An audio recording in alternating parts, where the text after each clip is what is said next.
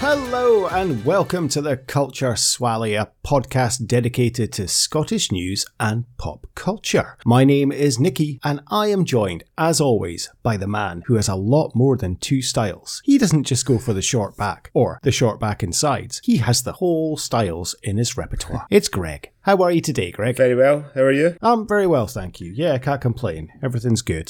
The last time we spoke, we knew that you would have something when I asked you, as I always do, what have you been up to? Normally you're like, fuck all. But you've actually been doing stuff in this last week. What have you been doing? I have been, yeah. We had the in-laws here for the last week, so that's been wonderful. And yeah, we've been busy, been doing quite a lot. I've been out and about a fair bit, out for dinner and stuff. To be fair, I was busy a little bit, so there were a couple of tourist things that my wife took them on, which I unfortunately wasn't able to go to. So they went to Den Haag for the day. I was supposed to go, but at the last minute I couldn't go because our dog ate something in the kitchen, which we're still not quite sure what it was, and started feeling quite sick. So I had to kind of deal with him.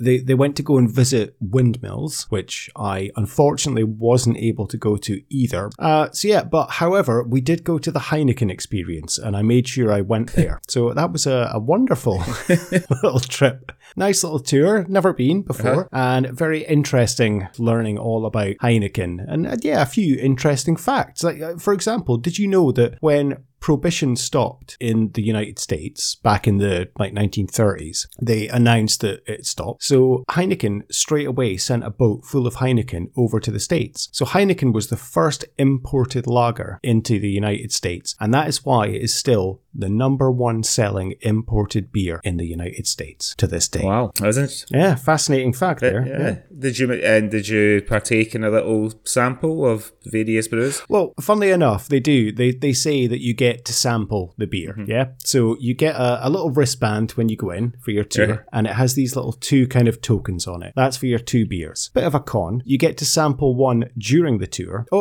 Actually, I tell a lie. You get to sample a shot halfway through the tour. This is before the alcohol is technically added. Right. So you're just basically tasting water and a little bit of barley. And so it's nice. Tastes like cold tea, but there's no alcohol in it. Then towards the end of the tour, you then get to have, I'd say it's probably about a quarter of a pint of Heineken to sample. And the guy shows you how you should drink beer. I'm like, yeah, I've been doing that for about 25 years, mate. I know how to drink beer. But he does show you how you should be drinking it in terms of taking big gulps so that you keep the head on it, because that keeps the fizz in the beer and all this jazz. Then at the very end of the tour, they push you into the bar and you can exchange your other token for a half pint. So yeah, I had like not even a full pint on this experience. And then of course, then they push you into the gift shop where you can buy Heineken hoodies or bottle openers or bottle coolers or a whole array of random Heineken things. But it was a good experience. It was a Heineken experience. And yeah, I now know how to drink a beer properly after all these years. Yeah, it sounds like you'd have thought. I mean, I always fancied doing the Guinness factory tour in Dublin. And I will one day. Maybe the only thing is, I wouldn't really discovered a taste for Guinness in like the last maybe 10 years or so. So like the last couple of times I was in Dublin was longer than 10 years ago, so I had no inclination. But now that I like Guinness, I wouldn't mind going and giving it a try. Yeah, I do love a pint of Guinness. It's very nice. I've loved that for years, actually. Yeah. I always liked Guinness. Yeah, even when I was younger. It's just a nice little smooth pint. Very nice. Very filling as well. Gives you a hoot of a shite. I was going to say, it totally clears you out the next day. Yeah, the first time I went to Dublin, I went on a stag do, and we were like, we've got to a pint of Guinness somewhere. And I wasn't young. I'd probably been about 25, 26, something like that. Yeah, everybody says that it tastes different in Ireland, right? Yeah. So I remember trying it and just not being able to go on with it at all. Just didn't like it. So yeah, I think I need to have a pint of Guinness. I've had a pint of Guinness in Northern Ireland. So I used to go there for work quite a lot. But I imagine it's just as good as what you get in Dublin. I wouldn't imagine doing. I've no idea. I mean, it's the same probably. Is a pint of Tennent's better in Scotland than it is anywhere else? Yeah, it must be, because we saw that in the advert in the is that the early 90s, the Caledonia advert? Yeah, I think so. Yeah. I mean, he doesn't drink a pint of Tennent's in London, but he just wants to go home to drink his pint of Tennent's. But I mean, Tennent's isn't something you see on draft abroad that often, really, apart from in Italy where they sell super. Well, as we know, with the story about it, don't we? Yeah, like one of the best-selling drinks in Italy, like a rite of passage drink for young novice drinkers.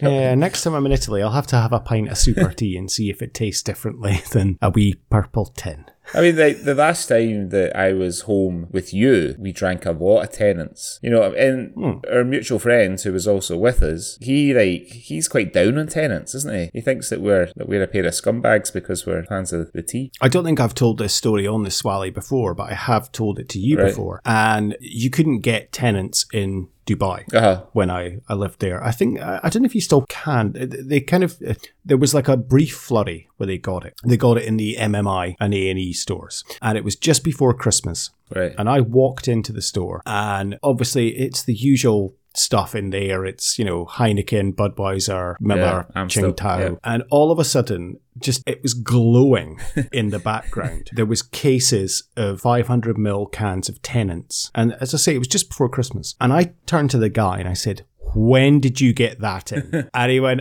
you Scottish? I was like, yes, I'm Scottish. I was like, yeah, can I have 2 cases, please? And I can't remember how much it was. I think it was about 200 dirhams or something, a case, which is it's quite expensive. But hey, it's Tennent's. And he laughed and he was like, yeah, a woman came in yesterday and bought 3 cases for her husband's Christmas present. It's just like this mecca of Tennent's. You know what it's like when you see Iron Brew in the supermarket. You're like, oh my God, it's Tennent's. And they had it for maybe about 6 months and then I never had it again. Right. I was so disappointed. And I know, as you say, people look down on it and people call it cooking lager and stuff. But when I go back home, all I want to drink is a pint of Tennent's. You can't beat it. Yeah. For me, it's lovely. And a pint of Tennent's, I think, comparing it to a can, and I like a can of Tennent's, but there's something smoother when it's on draft. Do you know what I mean? Like sometimes a can's got a wee bit of a sort of chemically back of the throat. Yeah. But with a pint, I mean, that time that we were in Aberdeen, I think you and I drank a lot of pints of Tennent's that Friday afternoon. Yeah. What else are you going to drink? I'm not going to drink Stella or Kronenberg. I'm back in Aberdeen. Yeah. I'm going to have a pint of tea. If only they had super tea on draft, then we would have been in a lot of trouble that afternoon, I'll tell you that. Yeah, I think we were in a little bit of trouble anyway, I think, to be honest. But that would have compounded things, I imagine. Oh, never mind. Oh, well, speaking of Scotland and our love for Tennent's, shall we have a look at the news? Cue the jingle.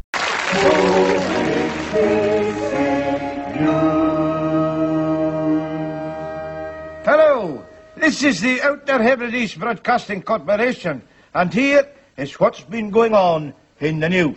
Okay, Greg, so have you seen anything in Scotland over the last couple of weeks that has tickled your fancy? I do, and the thing was that the last time we were on, we were sort of lamenting that the news it's been a bit harder to find sort of Swally-centric stories because the news has been a bit grim, all sort of COVID, Afghanistan, everything. So this week, I actually found quite a lot of Swally-centric stories, which is maybe a good indicator that Scotland, at the very least, is getting back to normal after almost 2 years of COVID. So my first story is actually a Scottish/Irish story. The headline is, pod of Scottish dolphins help to save a man stranded off the Irish coast. Rory McSorley was rescued by the RNLI with the help of some... That's a belter of a name. With the help of some Scottish dolphins after he went out for a swim in Kerry. There's a picture of Rory on here. Apparently, he's also known as Frostbit Boy. I'm not sure if that's like his rap name or something. He looks a bit surprised. So, let me just scroll past all the ads. He was reported missing after his clothes were found on a beach in Inch in Kerry at about 8 o'clock last Sunday morning. Following a search, he was discovered almost 12 hours later amongst a pod of bottlenose dolphins in the sea near Castle Gregory in County Kerry. He was taken to the University Hospital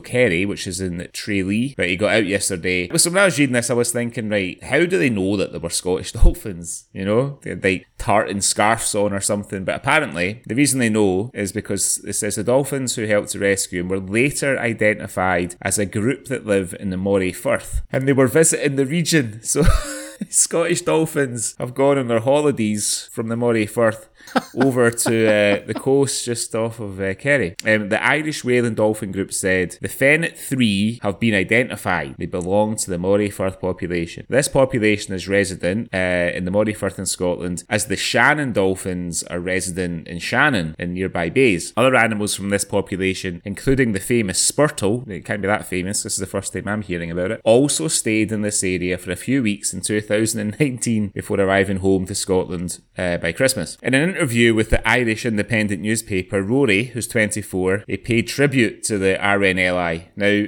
I will say he's not the most articulate of people. He said, they are very professional and very slick. They're incredible people. I have to say, they aren't like doctors or paramedics, paid professionals. They're volunteers. They're definitely a great group of people. There's no doubt. They wrapped me up in blankets and took my body temperature and everything, and then just rushed me to the hospital. He goes on to say something a bit weird here. He says, there's no victim mentality here. Other than a bit of pain in the back of my knee, I'm 100%. There's no long-term damage. The only thing was my kidneys needed to readjust, so there was no serious harm. It was only a matter of going to the hospital to heat up for a bit. Other than that, I was fine. It's reported that when he was rescued, Rory was dangerously hyperthermic, but he insisted that the only thing that is stressing me out is everybody else panicking about it. I just jumped in. That was it. I saw Fennet Lighthouse out in the water and I said, right, I'm going towards it. I wouldn't have got in to start with if I didn't know I was going to be grand, he explained.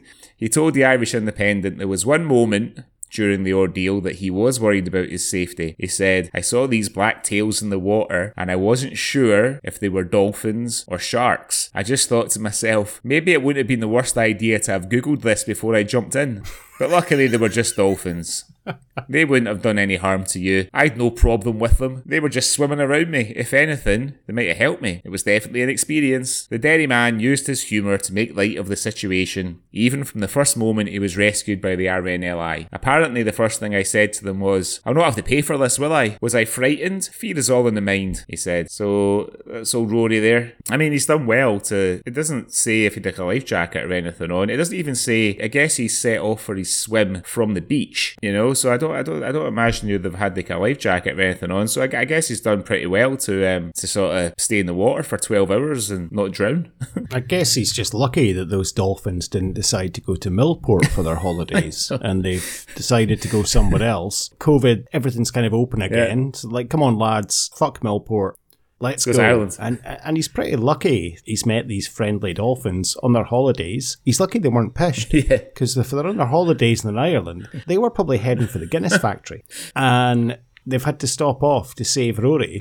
And then they've gone and got their Guinness. Maybe. Oh, good on them. I fucking love dolphins. They're great. They're very intelligent creatures and very lovely, I think. And good on them for saving. I mean, everybody knows that Scottish tourists are always really friendly to everybody they meet anyway. So why should Scottish dolphins on their holidays be any different? That's true. They are, doing a good name for Scotland there. Exactly as you say, Scottish tourists on their holidays. Good on them. I'm very pleased to hear that. Absolutely. Good, great ambassadors for the country. Those young dolphins. Well, I say young dolphins. I have no idea how old they were. I mean, it's a fair way to swim. So you need to be like young and vibrant and all that. I can't imagine that any old dolphins are swimming all the way from Elgin to Ireland for their holidays. Anyway, what's your first story this week? Well, my first story comes from the Daily Record this week, and it is about a Scots tattoo artist who created an epic tattoo for a customer wanting to cover up a painful memory. Christy McGregor, who works at Archangel 1608 Tattoo Studio in Glasgow, explained that one of her customers had approached her to help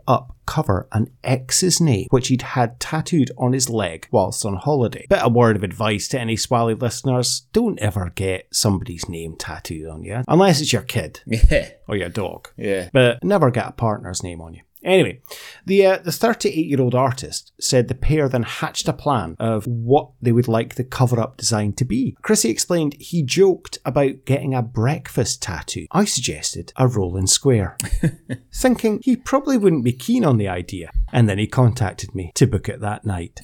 The talented inker then got to work, taking under just 2 hours to cover the man's embarrassing tattoo with this spectacular new design. Chrissy added, I always love doing tattoos that I think other people wouldn't have. Yeah, but who the fuck would want this tattoo?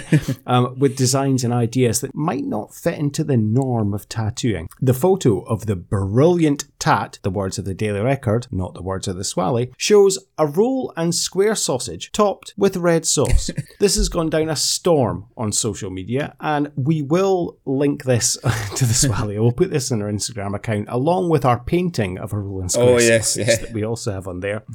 It's gone down a storm on social media and it's been posted on many Instagram pages and Facebook groups. Posting a pic of her creation, Chrissy wrote, when you tattoo this belter and get a craving for fresh Morton rolls.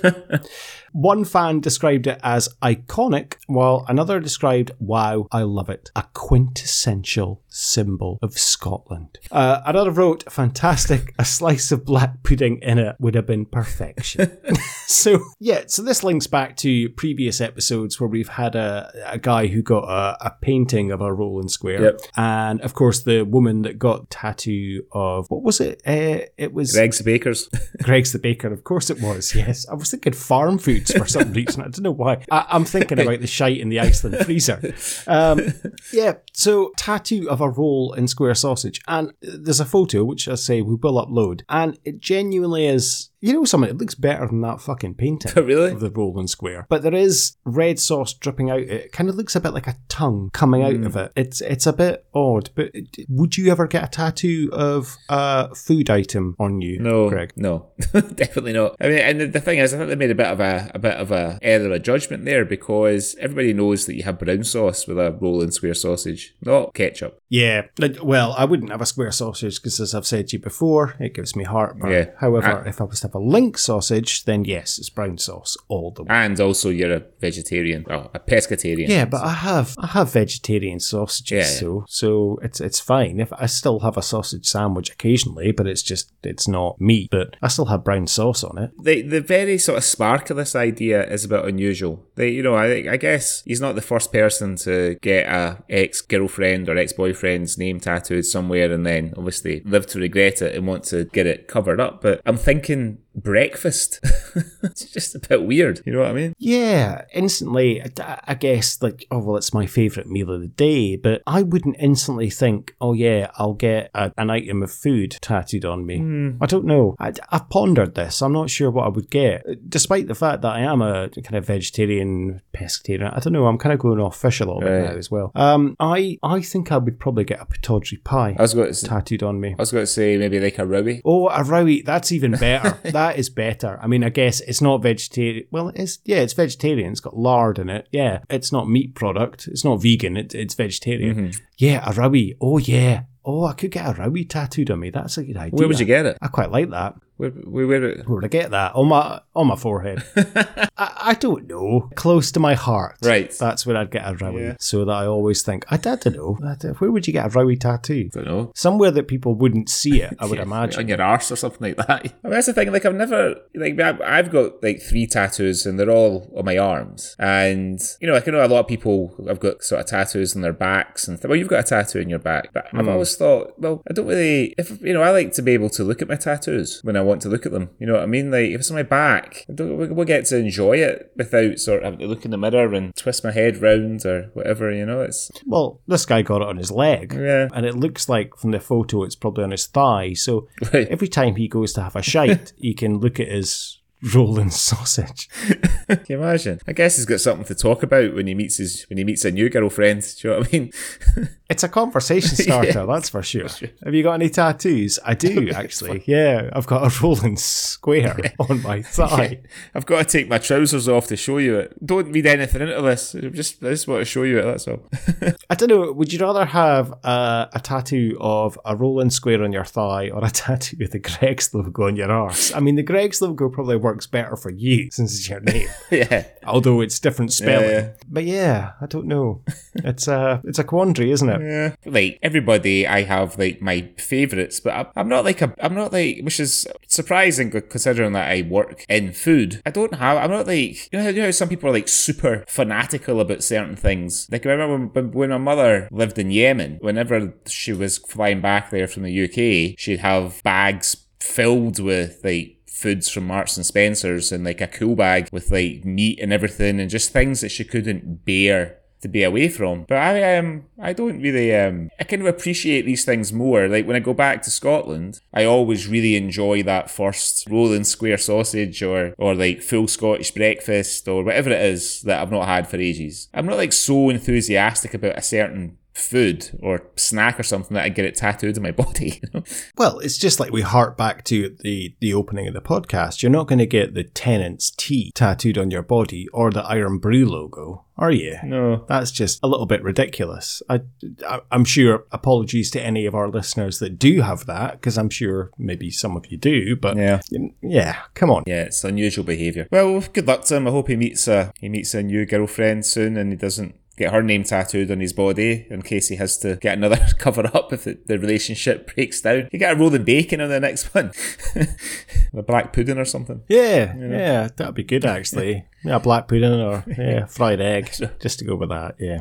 So what else have you seen this week that's caught your eye, Greg? I feel like you'll like this one. Unfortunately, the subject matter is a sort of partner-on-partner violence, which is never good. But the headline is Audrey Hepburn namesake guilty of attacking partner and claiming she'd slipped on a pot noodle. So this is Irvine woman, Audrey Hepburn. The reporter writes, it was an unseemly rammy that would have left My Fair Lady star Audrey Hepburn most definitely clutching her pearls. A thug who has the same name as the cinema legend landed in court after attacking her partner, and she tried to put the blame on a pot noodle. Hepburn, who's 47, attacked her partner, Laura McIntyre, at their flat, leaving the 41-year-old covered in blood. The assault left the victim with a lump the size of a golf ball and blood pouring from a head injury during the incident last month. When the police turned up at the property in Irvine, officers heard the pair agreeing to claim that McIntyre slipped on a pot noodle which had spilled on the kitchen floor. Hepburn denied assaulting Miss McIntyre during the trial at Kilmarnock Sheriff Court this week. The court heard that the couple made such a racket that the neighbours called the police twice in just a few hours. Constable Nicky Callan said there was collusion between the two of them to come up with a story. It's the police. We need to get our story straight. Say you slipped on that pot noodle. Miss McIntyre was clearly injured. There was a large swelling above her left eye, which increased in size as she was speaking to me, and there was blood trickling from her hairline from an injury. Constable Laura Clayton added, we were told that she'd slipped on a pot noodle that had been spilled on the floor, but there was no sign of a pot noodle. So Sheriff Alistair Watson has convicted Audrey Hepburn of domestic assault to injury, and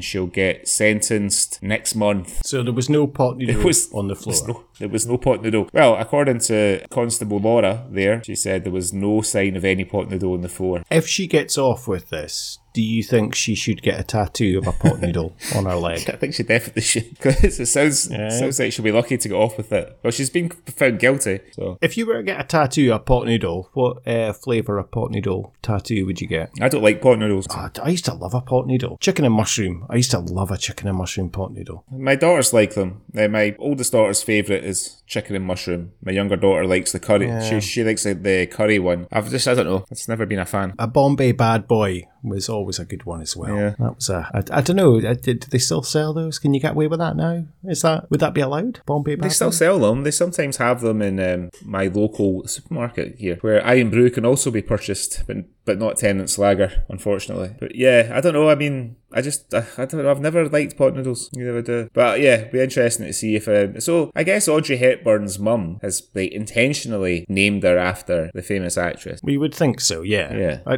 I wouldn't imagine it's a coincidence.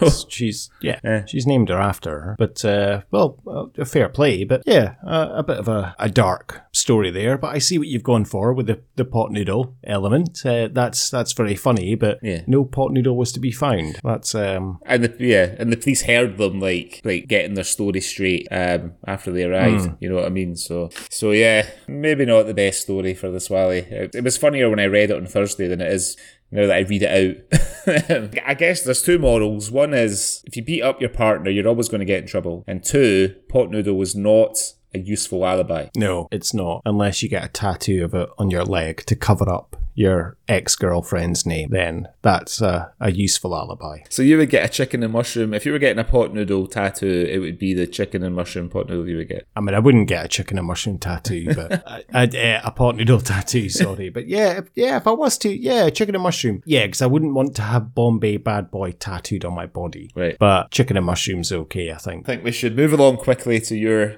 next story. Okay, so this next story is also from the Daily Record. And I feel almost guilty including this because it's not 100% Scottish, but it kind of is. You'll see why as I tell it. But I just wanted to include this as a conversation piece because I thought it was a really nice story. So the man who runs the UK's last video shop is set to drive 600 miles. It would have been better if it had been 500. He maybe should have travelled 100 before publishing this article. To Scotland to save 20,000 VHS tapes from the dump. Videodyssey, and that's how I think it's pronounced, Videodyssey owner Andy Johnson is travelling from Liverpool to Dundee to collect a mammoth donation of tapes. The movie buff followed his dream to open a video rental store, and it has proven so popular that he has had to expand the store.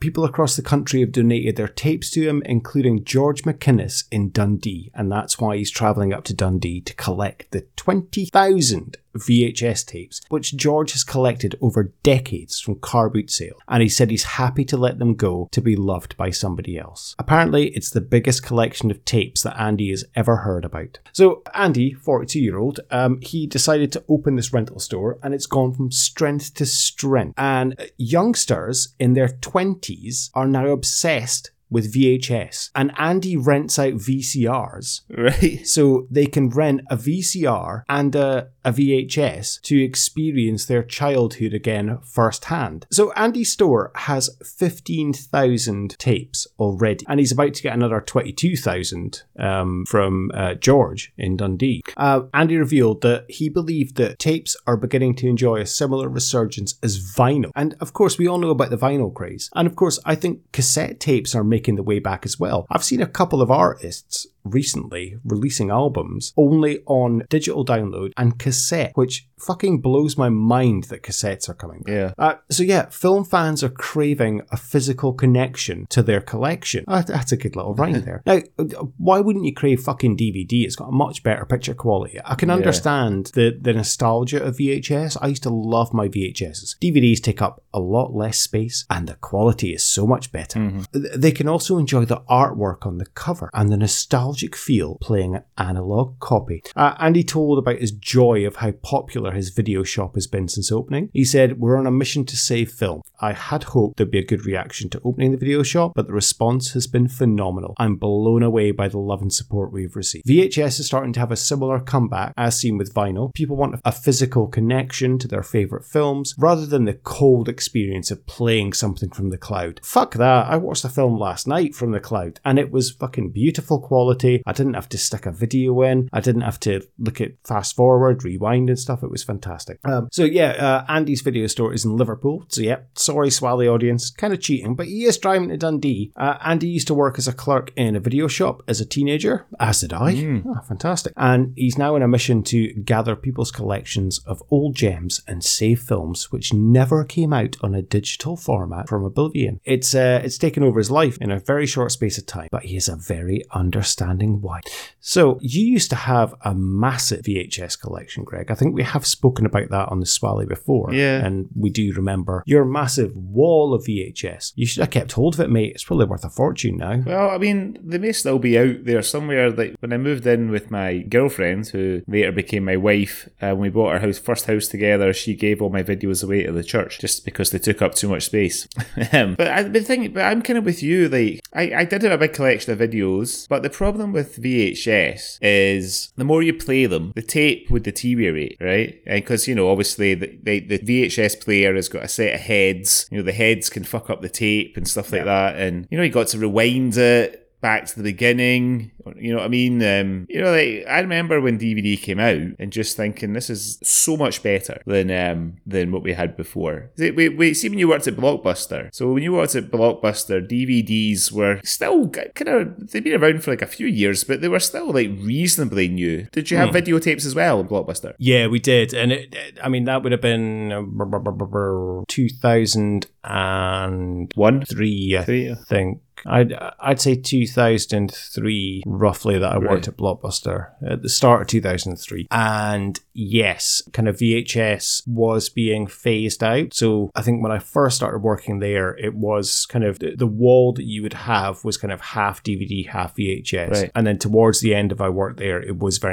all DVD and the lower wall was VHS. So when a new release came out, you'd maybe get 4 copies on VHS, and you would get 25 copies on DVD. And it was quite odd when a customer would come in and sort of say, do you have this film? Yep, we've got it on DVD. Oh, yeah, I don't have a DVD player. Yeah. And, oh, okay, well, yeah, I can't help you. We don't have that on VHS. I'm guilty of buying into kind of the vinyl revival. I have a turntable, I have speakers, I have maybe about 50 vinyl records. And as much as I always have my headphones in and music or podcast playing on my phone, there's something about the feel of taking a vinyl record out of its sleeve and putting it on the turntable and putting the needle down and just listening to that crackle and just letting the music play throughout the house. It's an experience more than letting it play through a Bluetooth speaker. Yeah. But putting a VHS in a fucking recorder and having to fast forward through the previews and stuff, and then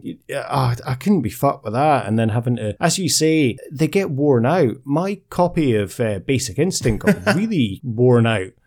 A certain scene. It was really bad at some point, and it was really terrible. Yeah, the quality kind of degrades a bit, and that's the thing, it's not going to last forever. Whereas, as you say, a DVD, okay, they can get damaged, but you have to really scratch, and I don't know, it's not something I can see really coming back anytime soon, the demand. Well, this guy's doing a boom renting out VHS players, VCR players, I should say, sorry, and VHS tapes. Well, the thing is, like, to your point about vinyl, that whole ritual of putting on a record is ultimately rewarding, as you've described, but also vinyl it's got a sort of richer sound than CDs or playing it off a media file. So it's got a sort of richer, kind of fuller sound. But yeah, you sort of touched on it earlier. The quality of VHS is nowhere near. Do you know what I mean? It's not like and a vinyl record. If you look after it, it'll last forever. My dad's got records that he's had since he was a teenager that he's looked after. They still play, but VHS doesn't do that. I mean, I think I read that article and he was talking about landfill and sustainability a bit as well. I think, wasn't he, the video guy? And the whole cassette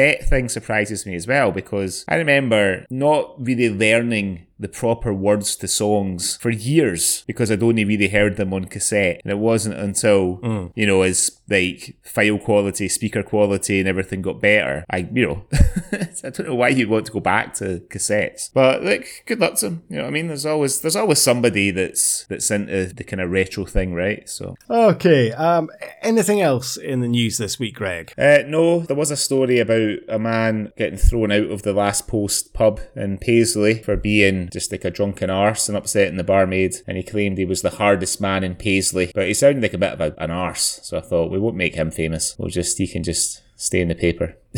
Okay, well, before we move on to the review, let's hear a word from our sponsor. And when you're ready, go for tennis. It's waiting there for you. It comes tall, it comes cold, the perfect heads and tops of gold. And when you're ready, go for tennis. Nothing less will do. Okay, well, it was your choice this week, Greg, so why don't you tell us what we're going to be speaking about on the Swally today? So in the last episode, we mentioned that we've only done one thing with Robert Carlyle, which is obviously Trainspotting, arguably certainly one of, if not his most famous role. So I thought I would choose a Carlyle-led project this time, so I've chosen The Legend of Barney Thomson. Released in 2015, the film's based on the 1999 novel The Long Midnight of Barney Thomson by Douglas Lindsay. It's Robert Carlyle's directorial debut. He also obviously plays the starring role, the eponymous Barney Thomson. It's got a great cast, the movie. Emma Thompson is in there, Ray Winston, Ashley Jensen, Martin Compston, Stephen McCall, Brian Pettifer, Tom Courtenay, who arguably steals the show every time he's on the screen. It tells the story of a 50-year-old Barney Thomson who works at Henderson's Barbers in Bridgeton, lives a very quiet life. His rather uninteresting life is turned upside down when he enters the grotesque and comically absurd world of a serial killer after accidentally killing his boss, Willie. So, I had never watched this all the way through. For whatever reason, I'd only seen, before I watched it for the Swally, I'd only seen the first maybe 20 minutes, 25 minutes or so. Had you watched this before? I had, yes. I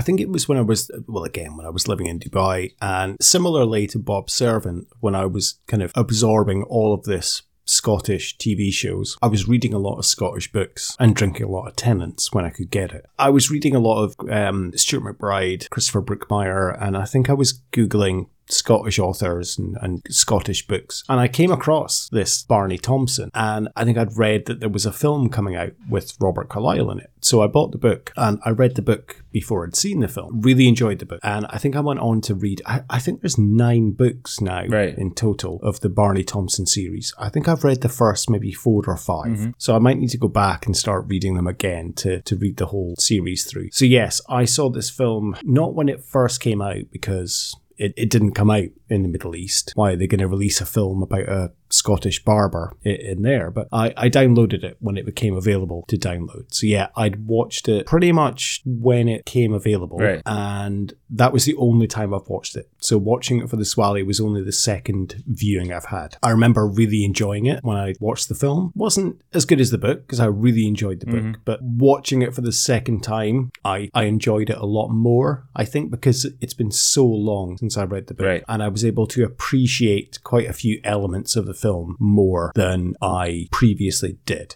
So what about yourself? Your first kind of full viewing, what did you think of the film? I read the book. You gave me the book when I came to visit you in Dubai, and I read it, and I really, really enjoyed it. It was really funny. You know, I was really rooting for Barney in the book. I didn't really enjoy the movie, if I'm honest. Yeah, I don't know. You can look at the cast, and as well as the ones I've mentioned, there's loads of Swally favourites on there. There's like James Cosmo's in there, Barbara Rafferty, Eileen McCallum, Kevin Guthrie. I don't know. I mean, I've kind of been along with Robert Carlyle since I first saw him on TV. If you think back to his early appearances on TV, I think a Carless Song with Ken Roach, Riff Raff. He's one of the best crackers as the Scouse serial killer, and obviously Trainspotting and everything that he's done since. And I don't know that I didn't really. I kind of wanted him to get caught. You know what I mean? I don't know. I just felt like he sort of misjudged the character a wee bit. You know what I mean? Because he's just not very likable as that kind of. I didn't think so. In my opinion, for what it's worth, I just think it's his directorial debut. And the thing is, I mean, the film was quite well received largely. I think, and he was nominated for a BAFTA for directing and everything. So the film has been well received. I don't know. I'm glad it was only 90 minutes. Put it that way. I was quite glad to I could watch it twice for the Swally. And on the second viewing, I tried to keep an open mind. I thought, well, maybe give it another go. But yeah, I mean, it's got some great moments for sure. But I think he probably should have found someone else to play Barney and just focused on directing the film. Do you think? And because obviously we'd both read the book before we'd seen the film, and in the book, Barney Thomson is effectively this kind of hapless loser who stumbles through life, but he doesn't have like a mean bone in his body. And I don't know if you've read any of the other books. And again, it's very kind of similar situations. Barney's just kind of this, he's almost like a Frank Spencer type character, if that makes sense. Like he's kind of just this lovable guy who's maybe a bit of an idiot and just stumbles through life, doesn't mean any harm on anyone. Carlisle's portrayal of him in this film is quite similar, but there are quite a few moments that you do see there's a slight edge. And when you see Barney having a go at the customers, and when he has a go at Chris, when Chris confronts him about killing Willie, which, spoiler alert, we'll come back to, you do see a little bit of a kind of flick and a switch. And there's a couple of moments that you do almost see a Francis Begbie element to Robert Carlyle's character. And do you think that's, as you say, maybe he should have cast someone else? Is that why? Because he is too associated with the Begbie character that when he does suddenly go into a little bit of a rage, you're expecting him to pull out a knife and you know, say, no cunt leaves till we find out what cunt did it. Possibly. I mean, his career, you know, his felt, apart from the sort of Hamish Macbeth, everything else that he's done has been sort of quite edgy characters, especially when he's been leading the movie, or when he's played these sort of edgy, unpredictable characters. You know, whether he's playing like a Bond villain or whether he's playing like Rumpelstiltskin in that Grimm fairy tales series that's on in the US or whatever. So, you know, for him to play a character like Barney Thomson, who is supposed to be a bit of a victim of circumstance, you know, like all the stuff that comes out later with his mother when she tells him she doesn't know who his dad was because she'd been a prostitute, so it could be one of any number of people, and all that. And I don't know, it's just, I think the sort of, because like in the book he's married, he's got a wife in the book, hasn't he? And she's addicted to Australian soap operas, isn't she? That's right. She's always taping Home and Away and Neighbours and stuff. I mean, I think, you know, there's a lot of sort of idiosyncrasies in the book like that, like the one you just mentioned, is a great example. And he's got all these different names for the haircuts that he's done. You know what I mean? Like a Dennis Law. And all that kind of thing. And, you know, all that is, it endears you to him, you know, and like how I think it says more about, because in the book, if I remember it right, his life gradually, as soon as like Willie's been killed, a lot of parts of his life start to go a lot better for him than they were before. Whereas it's not really until the end of the movie that, you know, it's established that he's doing well, the barbershop's busy, people are coming to get their hair cut by him and all that sort of thing. And I don't know, it just makes you, when you read the book, it just makes you kind of, you're on Barney's side for the whole thing. You know what I mean? I just thought it was just strange, having those beautiful little idiosyncrasies in the film, rather than trying, because he can't really seem to decide whether he wants it to be like a black comedy or a thriller, you know, just with some of the notes and stuff like that. The last scene that he has with Emma Thompson, who plays his mum, which is just that's a bit weird as well. I mean, that's just a strange choice. Like, she got really good reviews for it, but she's been a lot better. You know, I think her Scottish accent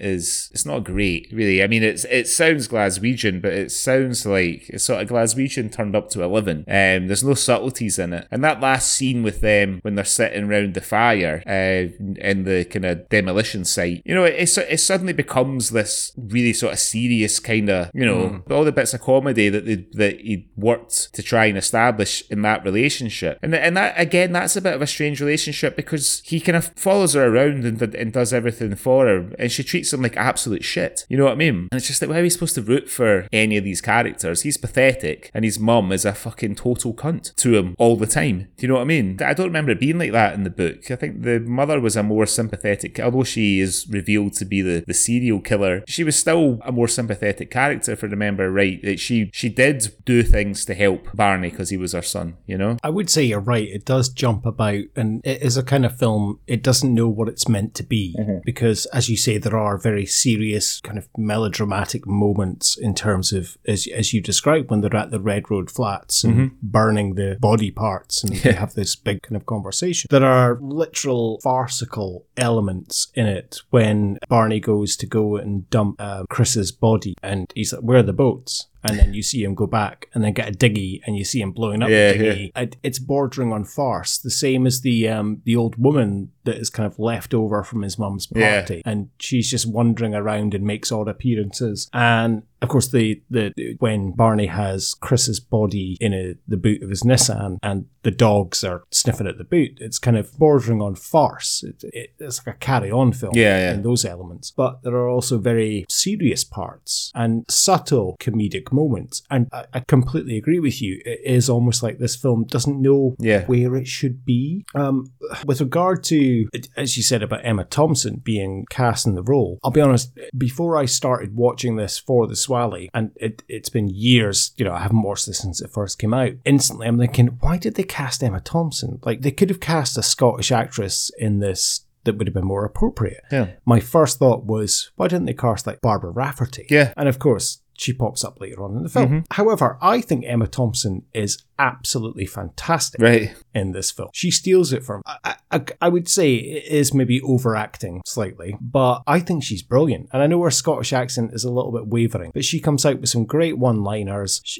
You can tell she is having the time of her life filming this. And apparently, Robert Carlyle sent her the script because he kind of had her in mind. And she read it, and within one day, she got back to him and she said, "Oh, what a hoot. Yes, I'll do this." So she's given it her all. And as you saw at the end of the film when they have the outtakes kind of thing, which again, I'm not a big fan of, kind of takes away from the film, I think, when you do something like that. Outtakes are only appropriate when you've got like a balls out comedy. Like, I don't know, American Pie or something. It's appropriate then. But for a film like this, I don't agree with having the outtakes in the credits.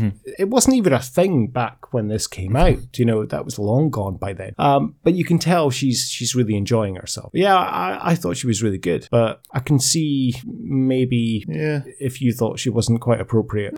I think sometimes with a film like this, I mean, it's financed by Creative Scotland and everything. I think there's some money in there from Canada. And I guess when you're trying to get investment, having obviously Emma Thompson as an acclaimed actor, having someone of that gravitas in your film is going to get you more investment. I mean, the rest of the cast, Ray Winstone, who I'm sure we'll come on to shortly, he's a big star in the UK, but not necessarily internationally. Ashley Jensen is, she's got a bit of sort of skin in the game in the US from doing like extras and Ugly Betty, but most of her success has been here in the UK. So I guess you get someone like Emma Thompson, then you're opening up potential new markets for your movie. You can get it overseas because people will be interested to go and see it. But maybe I'm being a bit cynical, but maybe because apparently she's only 2 years older than Robert Carlyle. Yeah. Yeah, she is. I'd watched an interview with the author, Douglas Lindsay, and he explained in terms of he wrote the book, and it took years to get it published and onto the bookshelves. And immediately it was bought up by a studio who wanted to make it into a film. But this took years for it to actually come. And Robert Carlyle, I watched a few interviews with him as well, and he said that he was offered this script 6 times in terms of an acting role. And it was just a case of he was too busy or just timing didn't align that he wasn't able to take it.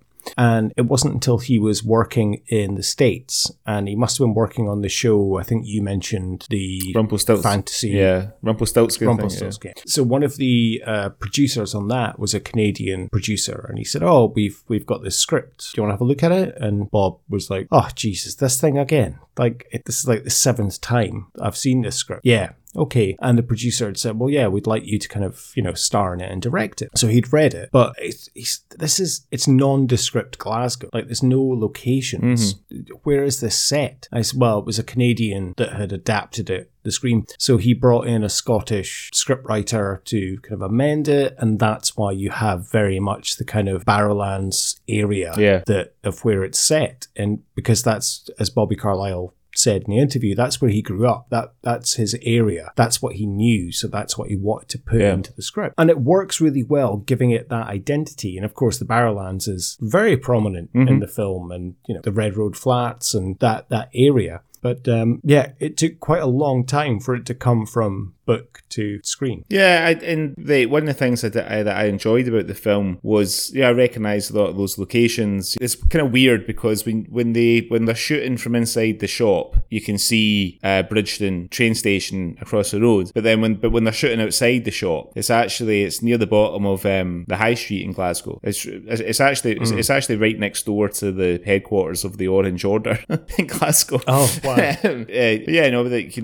think we've said it multiple times when we've been reviewing stuff in the Swarthy. It's always quite cool to see places that you recognise that you know intimately well on screen. So it was cool, and I think that was a good choice. The Barrowlands is obviously iconic. I don't know that it's I don't know if they still do bingo in the Barrowlands anymore. They may well do. I don't know. And that's one thing that kind of annoyed me about this film as well. It's the kind of, it doesn't seem to know when it's set, because the barber is obviously a very old style, kind of old school barber shop. Barney obviously drives an old Nissan. His mum goes to old bingo and stuff. And I was paying very close attention to try and work out, because no one has a mobile phone or anything. And it took me a long time, but there is one shot when Barney's walking into the barber shop and a kind of newish Ford Fiesta passes by. And I was like, okay, is that a mistake? Maybe? Like, they've left that in. But then when he goes to Chris's flat to plant the body parts, Chris has a Kasabian poster on the wall Velociraptor and an espresso machine in the background. So you're like, okay, so it's obviously set now. Well, not now, but at the time. So that kind of takes me out, because it's quite ambiguous as to when it's set, but they put these little things in here, and it makes it quite difficult to get on board of like, okay, am I meant to be watching a film that's in the late 80s or early 90s, or when is this film meant to be happening? As you say, if she's going to bingo at the Barrowlands, then was that still a thing? I don't know. It might still be. I mean, I wouldn't have been to the Barrowlands to go to gigs. I've never been for any other reason. So maybe they do. They might do bingo on other nights when there's not bands on. I'm not sure, but yeah. I mean, the thing is about Chris's flat, for a guy that works in a barber's, I noticed that his telly was tiny, right enough, but I mean, it's quite sort of, I don't want to say yuppie-ish, but quite smart. But apart from his wee freezer, 15 fish fingers in the freezer, and it didn't look like there was anything in the fridge. You would expect that fridge to be stocked with, continental beers, or at least cans of Tennent's. But no, it's just 15 fish fingers sat lonely in the freezer. That's what to come back to one of my earlier points. That little riff, so he's accidentally killed Chris, played by the talented Martin Compston. But he's gone to his flat to try and frame him, and he with the intention of putting the body parts in the freezer, but the freezer's too wee. And I remember really chuckling at that in the book. And it's like more of that sort of humour in the story and less melodrama. I might have enjoyed it a bit more, But that's a great little beat, when he turns up there. He doesn't want to leave them on the table. He wonders if he should chuck them in the bin. He's like, he cut them up, he threw them in the bin. You know what I mean? That's funny, all that stuff, I don't think we needed all this sort of like dark backstory for Barney when he's having the heart-to-heart with his mum. It doesn't really sit in the movie. Well, that's where it works in terms of as you said about the scene about the freezer and it being too small. That whole part works for me, because then you have Barney giving the speech that he's going to pretend to deliver to the police. And it's about I heard Chris used to get locked in the bunker, and his mum would throw a boiled egg in and pull him out, put him in a dress, make him dance for his Uncle Gerard. That's funny. And then you get Matt Costello as the neighbour with the voice box. You dirty bastard. That works. Yeah. That's hilarious. That had me laughing out loud, but a lot of the rest of the film not. I think the Ashley Jensen character is meant to kind of make you laugh more, but I didn't find that really funny. It's kind of was lost a bit on me. I get what they're trying to do. It was almost like a strong female. And I watched an interview with Ashley Jensen, and she said she got the script and she's like, is this meant for someone else? Like, I'm meant to be the character that effectively Ray Winston is scared of. Yeah. That doesn't kind of fit me, but okay. I see what she's trying to do. I think she's great in the film, but just doesn't work, really. It's too forced. She goes over the top too much, you know what I mean? Like, I think she kind of lets it get away from her. And like the scenes where, you know, she's leading the sort of keep fit class on the police station roof and everything, I'm like, really? Yeah. We don't really need that. I think that character, that character was a male character in the book, I think, right? I don't think it was a woman. I think so, yeah. But yeah, you know, I think with her, she's probably, you know, enjoying getting to let her sort of, her Scottishness sort of come out, you know, and lots of swearing and everything like that. But yeah, I don't know, it just falls a wee bit flat. Which has got some good moments, but yeah. So again, another bit of a strange choice. And you know, and if even she wonders if she was surprised to have been tapped up for the role, then it kind of says it all, really, you know. And he doesn't have a huge part in the film, but I think he is brilliant in it. Is Stephen McCall as Willie Henderson, and when he is telling Barney that they want to let him go. No, it's not when they're wanting to let him go. It's when he's moving him to the back chair, and he delivers this speech about him having nae patter, and he's like a shitty cloud, and he looks like a haunted tree. Yeah.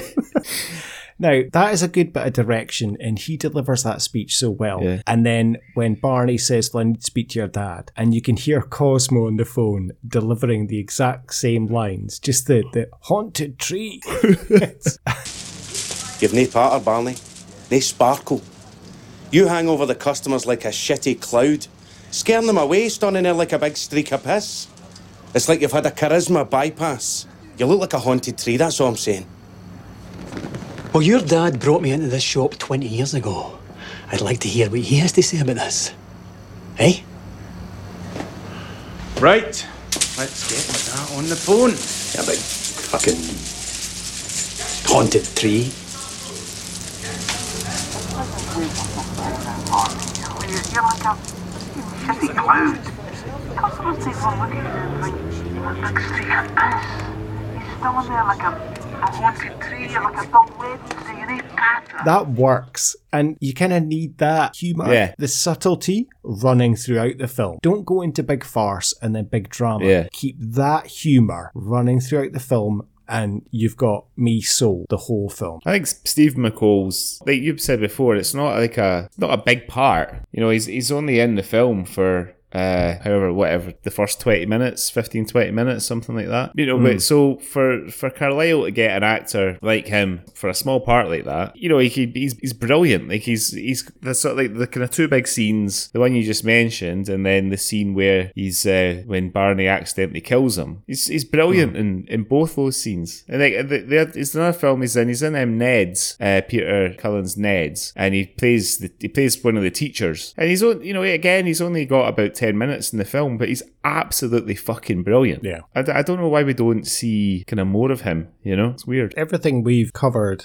that he's been on in the SWAT League, I'm thinking Young Person's Guide to Becoming a Rock Star. Yeah. And Orphans. he was in something else we covered as well. Orphans, yeah. He's fantastic actor. Mm-hmm. Yeah. So yeah, I would agree. I don't know why he's not in more, but everything we've done, he's brilliant. Yeah, he's really good. And then I guess Martin Compston, he had a couple of, I think they'd done 2 Line of Duties. There'd been 2 Line of Duties released before this film came out. I don't think Line of Duty really went supersonic until, maybe the one with maybe the sort of third to last one, maybe. I think it was about series 4. I think it went big. Yeah, and again, I think he's, you get the feeling that he's enjoying being back in Scotland, doing doing his own accent, playing a kind of young, he's sort of perfectly cast actually as the young kind of barber, like sort of shagger. What is it he says at the start? I'll give you a Maryhill Mouthie. Yeah, so what is a Maryhill Mouthie? No idea. As Barney says, that it doesn't even make sense. This is my point. Like the first sort of 20 minutes, half an hour of this film are really enjoyable. You know what I mean? It's all, in all those little bits of humour, all those little exchanges between the characters, are brilliant. The addition of Ray Winston is surprising. Now, I like Ray Winston. I'll watch Ray Winston just about anything. I'll always enjoy a Ray Winston performance. In this one, I mean, he is good, and I did like him in the role, but the character is a really strange character. You know, like you touched on it before. You know, he's supposed to be this older, I guess, like sort of experienced, seasoned detective, and he's intimidated by this Ashley Jensen. He's sort of in competition with her, Ashley Jensen's character. He's got Kevin Guthrie as his young sort of sidekick, and he doesn't have like a great deal to do in it. Kevin Guthrie, really. Well, I guess the last scene at the end he does. Yeah, but what did you think of Winston in this? I thought he was good. I mean, he was okay. From what I can gather, watching interviews with Robert Carlyle, him and Ray Winston are very good friends. I believe they met on the film Face. Yeah, it's a good film. Yeah. So they've been very good friends ever since. And I think Carlyle said that people don't realise how funny Ray Winston is. And he doesn't do a lot of comedy. And that's why he decided to cast him in this role. Right. So people could see Ray Winston's kind of comedic side, because they always see him as the daddy. Yeah. And they wanted him to kind of, he is still kind of a, not hard man-ish, but, he's still a commanding role, but he does have a comedic presence. And I guess it was a bit of a favour, maybe, for Bobby Carlyle as well. Look, I'm directing my first film. Do you fancy being in it? Yeah, why not? He's okay. I think you get a good bit of his backstory, and I think they do play that well. He's an Englishman who came up to Scotland 20 years ago because his mother-in-law was dying and she's fucking still alive. And you can tell he hates living there. Yeah. And the bitterness does come across. I think he plays that role well. But, yeah, I don't know. You could have kind of cast a Scottish actor in that role, maybe, and done away with that, and still had the bitter ex-Scottish cop. Yeah. Old, bitter Scottish cop doing that. There are some brilliant parts that he's in. His favourite scene probably for me is the interaction with the kids in the close. When they're like, "Oi, Taggart." Yeah. My mum thinks you're fucking shite. You like chopping off a telly? You're Taggart. You're off the bill. You're a loser. Oh, Taggart. Has there been a murder? Mamma thinks you're shite, Taggart.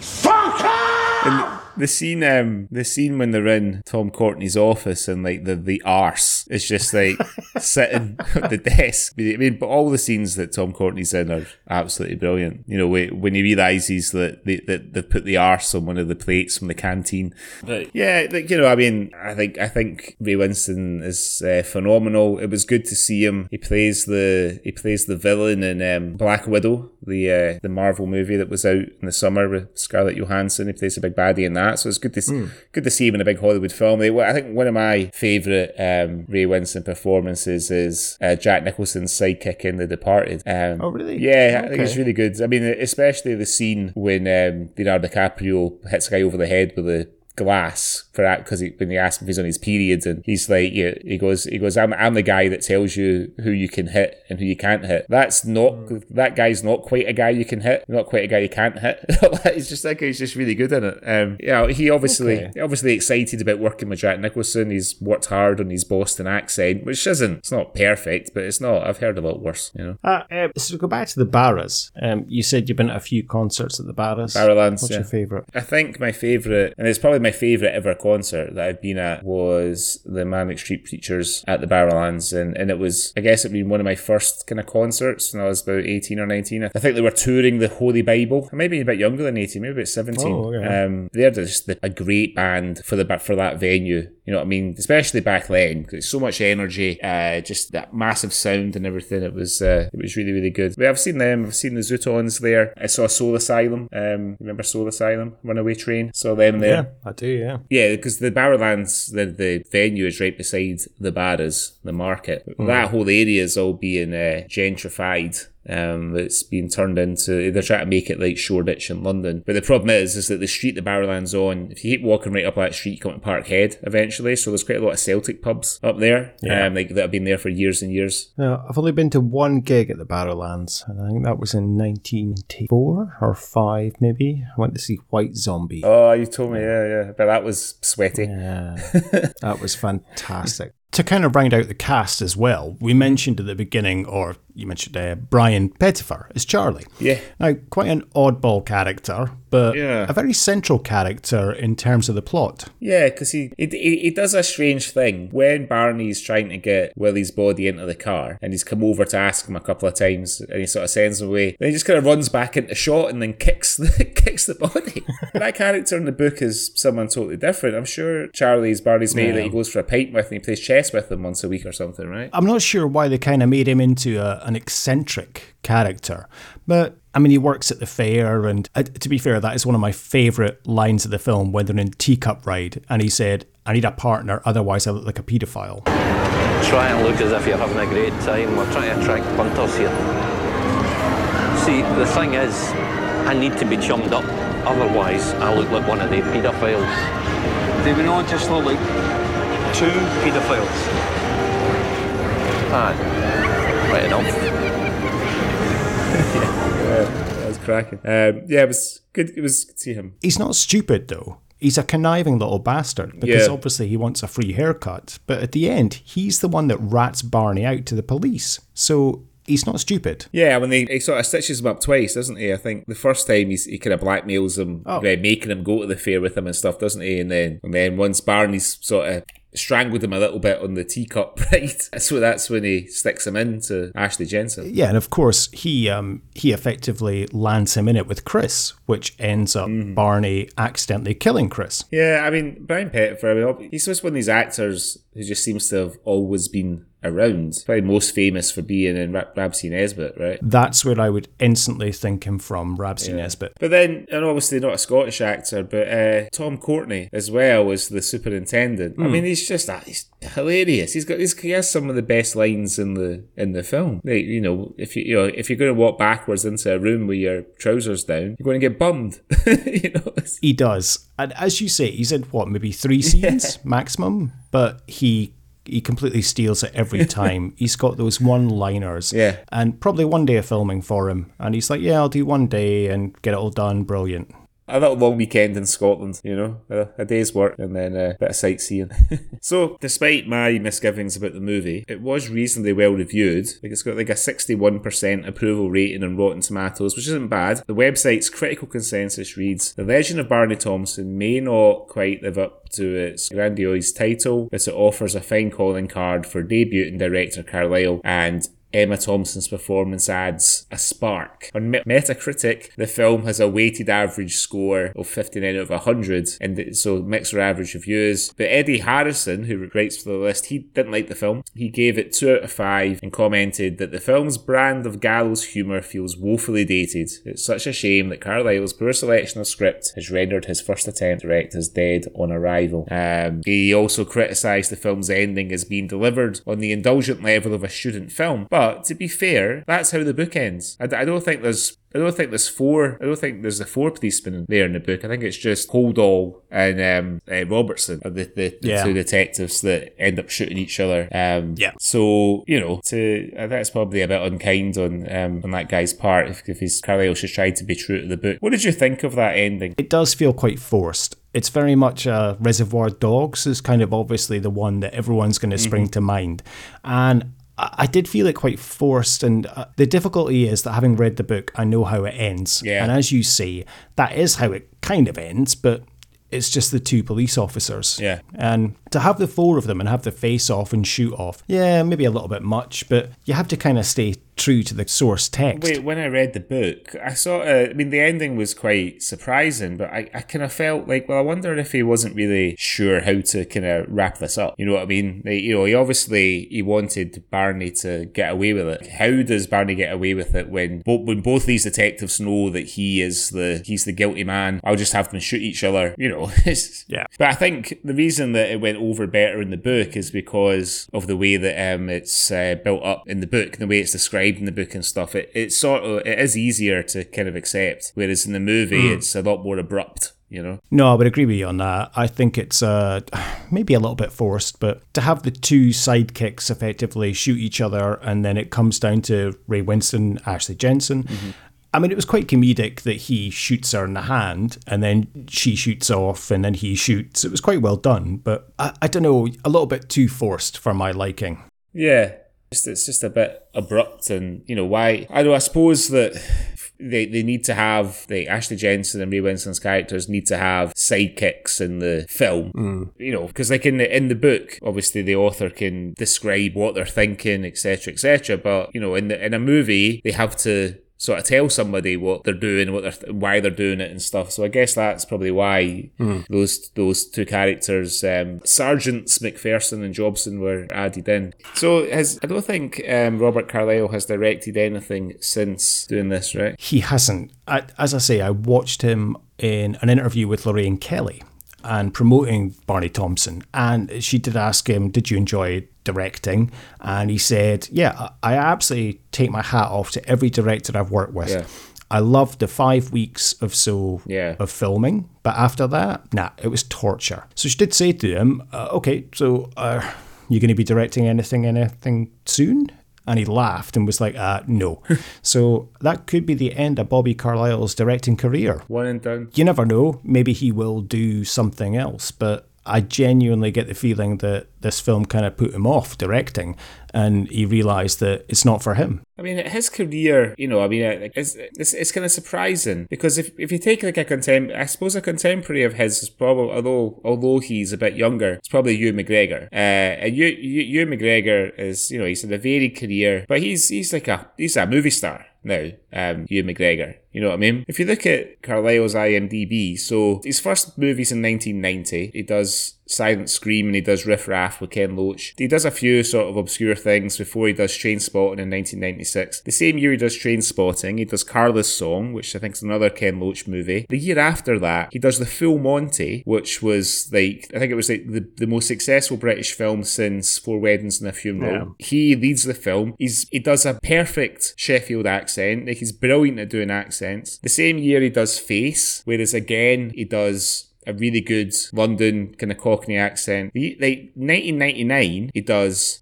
Plunkett and McLean. He does Ravenous. He does his Bond film, The World Was Not Enough. He does Angela's Ashes, which he's really good in again, and again doing like a perfect Northern Irish accent. Yeah. And then the year after that, he's got a little part in The Beach, some movie I've not heard of. He does The 51st State with Samuel L. Jackson, which is a good film, and I remember being like pretty huge when it came out, The 51st State. And then that's kind of like his last kind of big kind of movie. Would it not be fair to say that if you're comparing him to Ewan McGregor, and I don't mean this to be disparaging, I mean this as a compliment to Robert Carlyle, Ewan McGregor is a leading man in a film. Yeah. Robert Carlyle is a character actor. Yeah. And that is, I would genuinely say that is more of a skill to have for sure. than, being a character actor than a leading man. Yeah. So, okay, again, no disrespect to Ewan McGregor, but he is a fantastic actor. But Carlyle absorbs his characters, and he really is, he's more suited to being a second or third kind of lead or bit part character. Look at Trainspotting. As we said when we reviewed Trainspotting, available wherever you get your podcasts, Begbie steals the film because he is a bit part character, and he's not in a lot of the film, but he absolutely steals the show. And if you think about The Beach, for example, he's in that for about a minute? Yeah. But his performance is so memorable. Films like The Full Monty, which I agree, he does a brilliant job, and biggest British film since Four Weddings and a Funeral. He's great, but it's not memorable for me. When I think of Bobby Carlyle, I think of things like Trainspotting or bit part roles or even Hamish Macbeth. I think he's probably, like Ewan McGregor he's taken like Star Wars, probably launched him in the US, and then he's done other big ones like the Moulin Rouge and whatnot. And the thing is, like, those original 3 Star Wars films, they're not great movies. Sorry, are you saying the 3 original Star Wars films aren't great? I meant to say the 3 prequels. I mean the prequels, obviously. He's as good as any other actor in them, but they're not very well constructed movies, and that's been debated ad nauseum, so I'm not going to go into that. Whereas if you look at Carlyle's stuff, it feels like he's taken projects that were interesting to him. And when you think about the film, I always say the Full Monty has become this sort of quite famous British kind of feel-good film. But I wonder when he was looking at the script, it's like, right, well, so he's part of like a group of guys in Sheffield, you know, a former industrial city, high unemployment, estranged from his wife. He's probably looked at that and thought, well, this is right up my street, you know, as an actor. These are the sort of projects that I'm interested in doing. I wouldn't be surprised if he's turned down a few kind of big Hollywood roles earlier in his career, Robert Carlyle, because like to exactly the point you said, that he does seem more sort of interested in character. And I don't know, like, you know, we said earlier on in the podcast, you know, he's got a reputation for playing quite unpredictable characters and none more so than Begbie. And, you know, it's maybe not served him all that well in terms of profile, but, the last thing I saw him in, I think, was the BBC did a mini-series of The War of the Worlds. Rafe Spall was in it and Robert Carlyle. He's not got a very big part in it. It's not very good. That's not through any fault of Robert Carlyle's. It's not great, to be honest. You know, like he picked up a small role in quite an important role in 28 Weeks Later, the sequel to 28 Days Later. There's sort of zombie one that he's in the sort of first half of the film. So no, I think you're absolutely right. I think he looks for kind of rich characters in interesting situations as opposed to maybe taking like a big check to do something that doesn't really appeal to him, you know. So shall we put Barney through our coveted Swally Awards? I'm looking forward to this because I think we're going to have different opinions on this. So let's go for it. Come on. What have we got first? And I'm going to let you go first for most of the awards because I want to hear your opinion. Okay, so for the Jake McQuillan, your T-Zoot Award, I had the Kevin Guthrie headbutt in the last scene. I'm looking at my notes and exactly what I've put is Guthrie sticking heat on copper. So that's exactly what I've gone for, yeah. And that's the only kind of main bit of violence in the film that isn't accidental, so to speak. So, yeah, has to be Guthrie. Oh, apart from Barney choking Charlie on the teacup ride. And then the James Cosmo Award for being in Everything Scottish. Well, you have to give it to Cosmo, don't you? Yeah. I mean, we didn't speak about Cosmo. I know. In terms of the review, he's very good. Yeah. He's only in a few scenes, but he's very good. He's James Cosmo. He is good. I was kind of dithered between him and Eileen McCallum, who plays the sort of senile neighbour of Barney's mum, who keeps kind of turning up. Because I remember when I was a kid and she was on Take the High Road for years, and she's in the Steamy. She's in a lot of Peter McDougall's stuff that he did for the BBC, including Just a Boy's Game. She plays the nagging wife at the garage. So yeah, I think you kind of have to give it to Cosmo, right? We can give it to Cosmo always wins it. He always wins it. I mean, it's named after him. Okay, we'll give it to Eileen. Archetypal Scottish moment. I had fish and chips at the dog track because it's just something. Oh really? Yeah. Okay. Yeah. What did you have? Well, a dog track for me, I associate with kind of East London, Cockney, maybe Blur, Park life that I associate that with. But I was torn between two, and it's the kids in the close with the Taggart reference to Ray Winston. But I think my number one has to be when Barney goes to his mum's house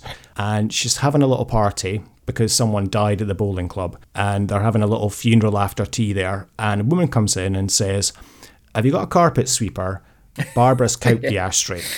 That's much better. I think I just gave it to the dog track thing because I used to pass by Shawfield regularly. So like Shawfield is one of those things I just associate with Glasgow, just, you know. But yeah, I forgot about Count the Ashtray. That was really good. I quite liked as well the wake for Barney's mum in the Saracen Head with all the women all singing along to the old songs and stuff. That was nice, yeah. So I don't think we can get the Ewan McGregor award out for this one because there wasn't any gratuitous. I beg your pardon? Well, when? Well, in the first 5 minutes, there's a penis in a box.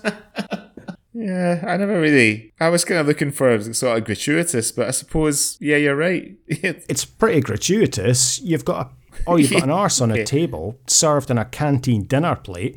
You got a choice between two. I'd go for the Bobby in the box though. I think that's pretty gratuitous. Yeah, okay, I was thinking more sort of intact naked bodies, but the Francis Begbie Award for swearing. And there are many choices. Yeah. I think I'd written down in my notes about 3 times. Holy Christ, there's a lot of swearing and F-bombs in this film. I have 2. Right. I'm torn, but I think one kind of steals it. What have you gone for? I went for Ray Winston in The Close with the kids, where he calls them fucking sweaty socks or something like that. I went for Emma Thomson at the dog track. The rant she delivers, she goes into a whole load of expletives about this dog and she's like, you fucking shit. If I'm being honest, this award is best use of swearing. Yeah. So I have to give it to when Chris is reading the Lonely Hearts column in The Barber. Mature woman seeks adventurous man for nights of unbridled passion. You'd have to be desperate, eh? Nah, that's what you call a gilf. What's that? It's a granny I'd like to... Fuck's sake, Chris, come on. Yeah. That, for me, the comedic timing there wins it.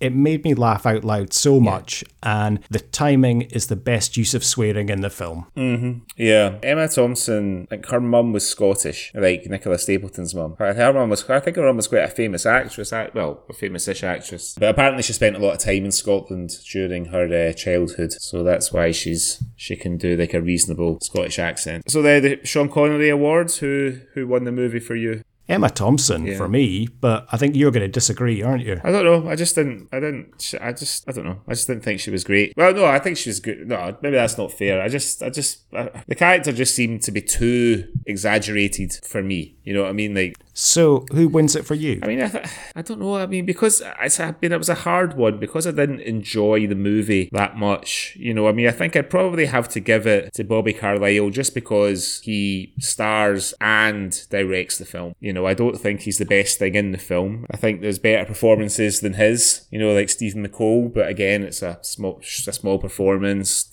Tom Courtenay, but again, it's only a few scenes of work. But I think just for the undertaking, directing and starring in his first film and evidently last film as director, I think I'd have to give it to him. So is this the first for the Swally? 30 episodes in, and it's something we watched that one of us has not enjoyed. I think it probably is. Yeah.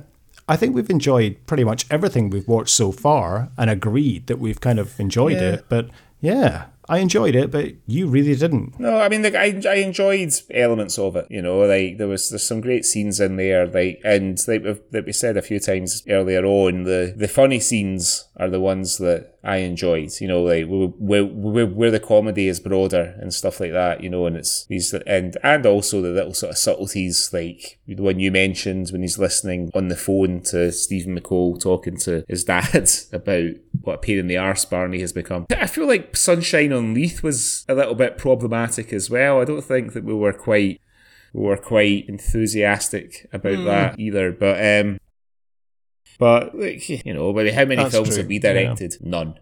So we can't really criticise. I have neither starred in nor directed a movie, so it's not really for me to, you know, it's just I the beholder, nothing more.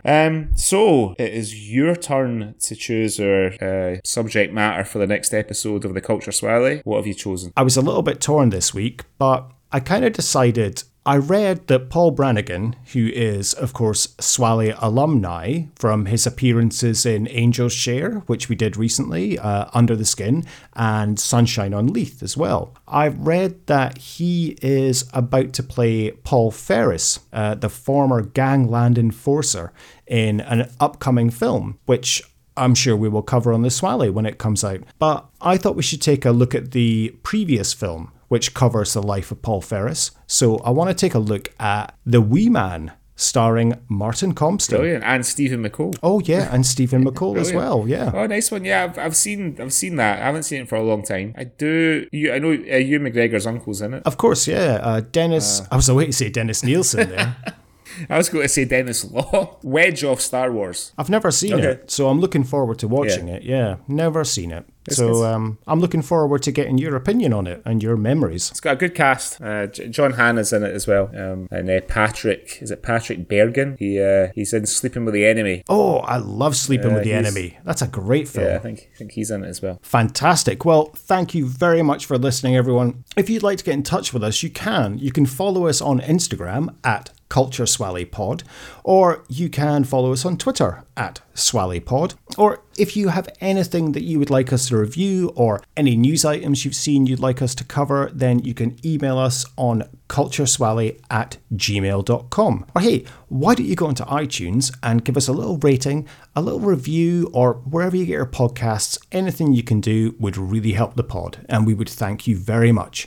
Oh, and we have a website now, Greg. What's happening with the website? Yeah, it's still fucked. Unfortunately, I did spend quite a long time on the chat with a technician at Bluehost last week. At the time of recording, it's still not optimized, but normally you can find us at cultureswallyblog.com, where there's links to all the episodes, including this one, and links to some of our favourite stories that we've covered over the last 30 episodes. So do come and meet us there. We've got a follower on Instagram that we've mentioned before, and he likes every post. His name is Henry. I think he lives in Canada, and he's clearly a baker because he posts a lot of pictures of like rather delicious looking food. I'm interested to know if he just likes the Instagram account or if he does listen to the podcast. So Henry, if you do listen, we're giving you a mention, so let us know. Give us a little poke on Instagram just to see. Be part of our experiment. Yeah, we do get some downloads from Canada, so I'd be very interested to know if Henry is our downloader. Henry, if you're listening, let us know. We love you, Henry. Send food. Okay. Well, great. Thank you. Until next time, Greg. Until next time.